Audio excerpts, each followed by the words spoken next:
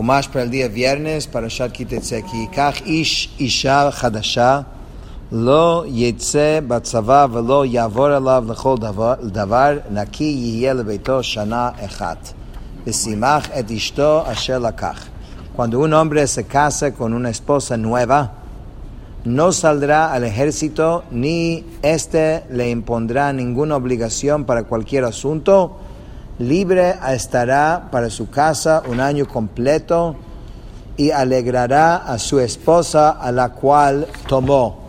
Dice Rashi, Isha Chadasha, Shehi Chadasha lo, vafilo almaná prat lamachazir gerushato. ¿Por qué dice Chadasha? Nueva. Lo que quiere decir, incluso si ella es nueva para él, o sea, es una viuda, una divorciada, esto excluye al que toma de regreso a una mujer que divorció, o sea, su propia mujer.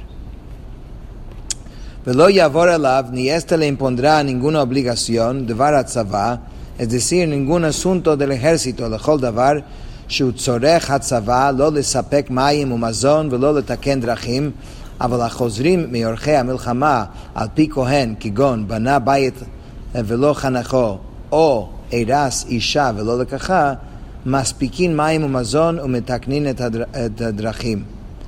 Dice, ni siquiera debe participar en proveer agua o alimento, ni para reparar caminos, que estos no son trabajos peligrosos. Pero los que regresan de las filas del ejército por mandato del Cohen, que leímos la semana pasada, como el que construyó una casa y todavía no lo ha inaugurado, o desposó a una mujer y todavía no ha concluido el matrimonio con ella, sí están obligados a proveer agua y alimento en el ejército y reparar los caminos. Y ella le beitó, libre está para su casa. Af bishvil beitó, im bana bayit vechanachó, vim nata kerem vechillo, in azaz mi beitó, bishvil tzorchei milchama. Es decir, también para su casa. Si construyó una casa y la inauguró, o si plantó una viña y la hizo profana, no se mueve de su casa para las exigencias de la guerra. Le beitó para su casa, ze beitó se refiere a su casa. Yihye le rabot et karmo, esto fue anunciado para incluir su viña, vesimach y alegrará, yisamach et ishto vetargumo v'yachadei yat itze v'ametagem v'yachadei im itze toehu, she'en ze targum shel vesimach el shel vesamach. La traducción es que alegrará a su esposa. Pero el que traduce que esta frase como y se alegrará con su esposa se equivocó. Ya que eso no es la traducción del verbo vesimach, sino el verbo vesamach, si fuese con su esposo. Entonces, una cosa es alegrar a su esposa y una cosa es alegrar con la esposa. Las dos son muy difíciles. Una mitzvah que trabajar años para lograr eso. Lo yachbol rechaim v'rachev ki nefesh hu chovel. Uno no tomará como garantía la piedra inferior del molino ni la piedra superior del molino, ya que es como si tomase una vida como garantía. ¿Qué quiere decir esto? Lo yachbol im ba lemashkeno al chovo bebedin lo yimashkenenu bedvarim sheosim bahem ochel nefesh.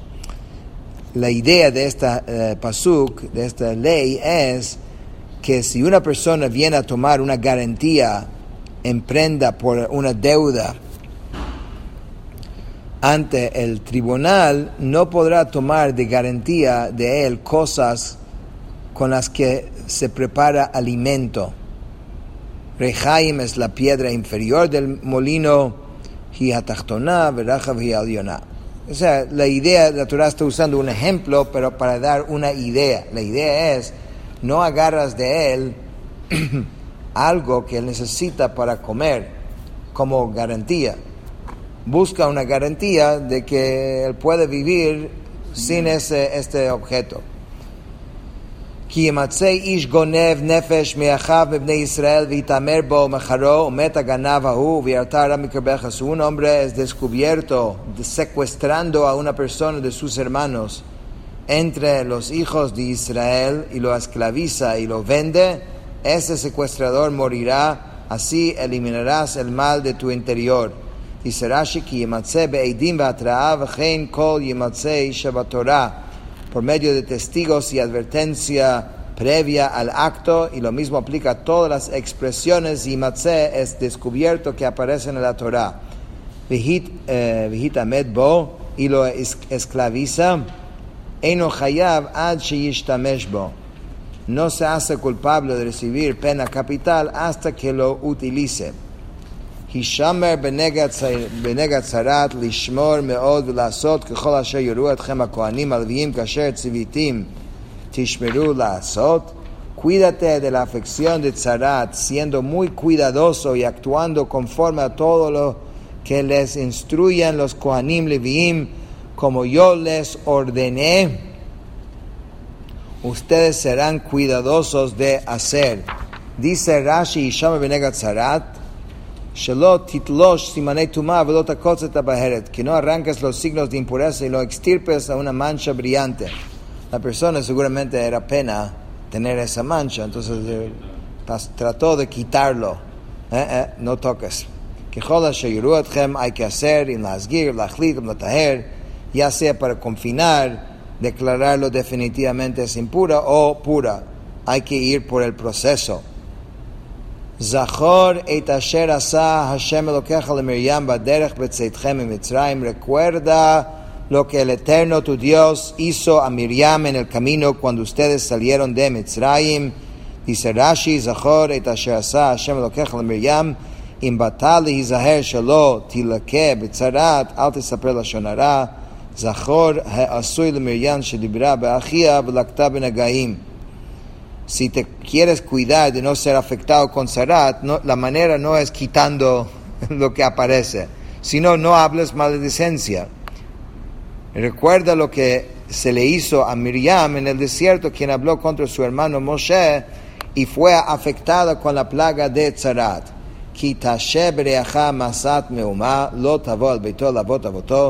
Cuando seas acreedor a tu prójimo por una deuda o de cualquier cantidad, no entrarás a su casa para tomar un objeto de fianza por él. Dice Rashi, cuando seas acreedor de tu prójimo, Tachov bechaverja, cuando tengas una deuda sobre tu prójimo, Chov shel klum, Masat meuma, Chov shel klum, una deuda de cualquier cantidad, dice Bachutz tamod. No debes entrar en la casa y decir, mira, voy a agarrar esto para pago. Porque como no me pagas, yo entro en tu casa y agarro lo que yo quiera. No, bachutz tamod, debes quedar afuera. El hombre a cual le hagas el préstamo te sacará el objeto de fianza afuera. Si es un hombre pobre, no te acostarás con su objeto de fianza.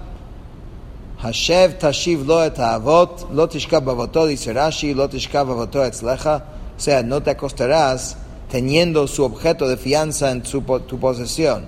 Hashev tashiv lo et haavot, kivo hashemesh v'shachav v'salmato, u'verachecha olachat yetzedaka lefnei Hashem Elokecha. Ciertamente deberás regresarle el objeto de fianza cuando el sol se ponga, para que pueda acostarse con su vestimenta y bendecirte, y te será contado como rectitud ante el Eterno tu Dios. Dice Rashi, que Hashemesh im ksut lailahu v'im ksut yom hachzireo baboker uchvar katuv beve'il mishpatim ad bo Hashemesh teshivenu lo kol hayom teshivenu lo chvo Hashemesh tikachenu.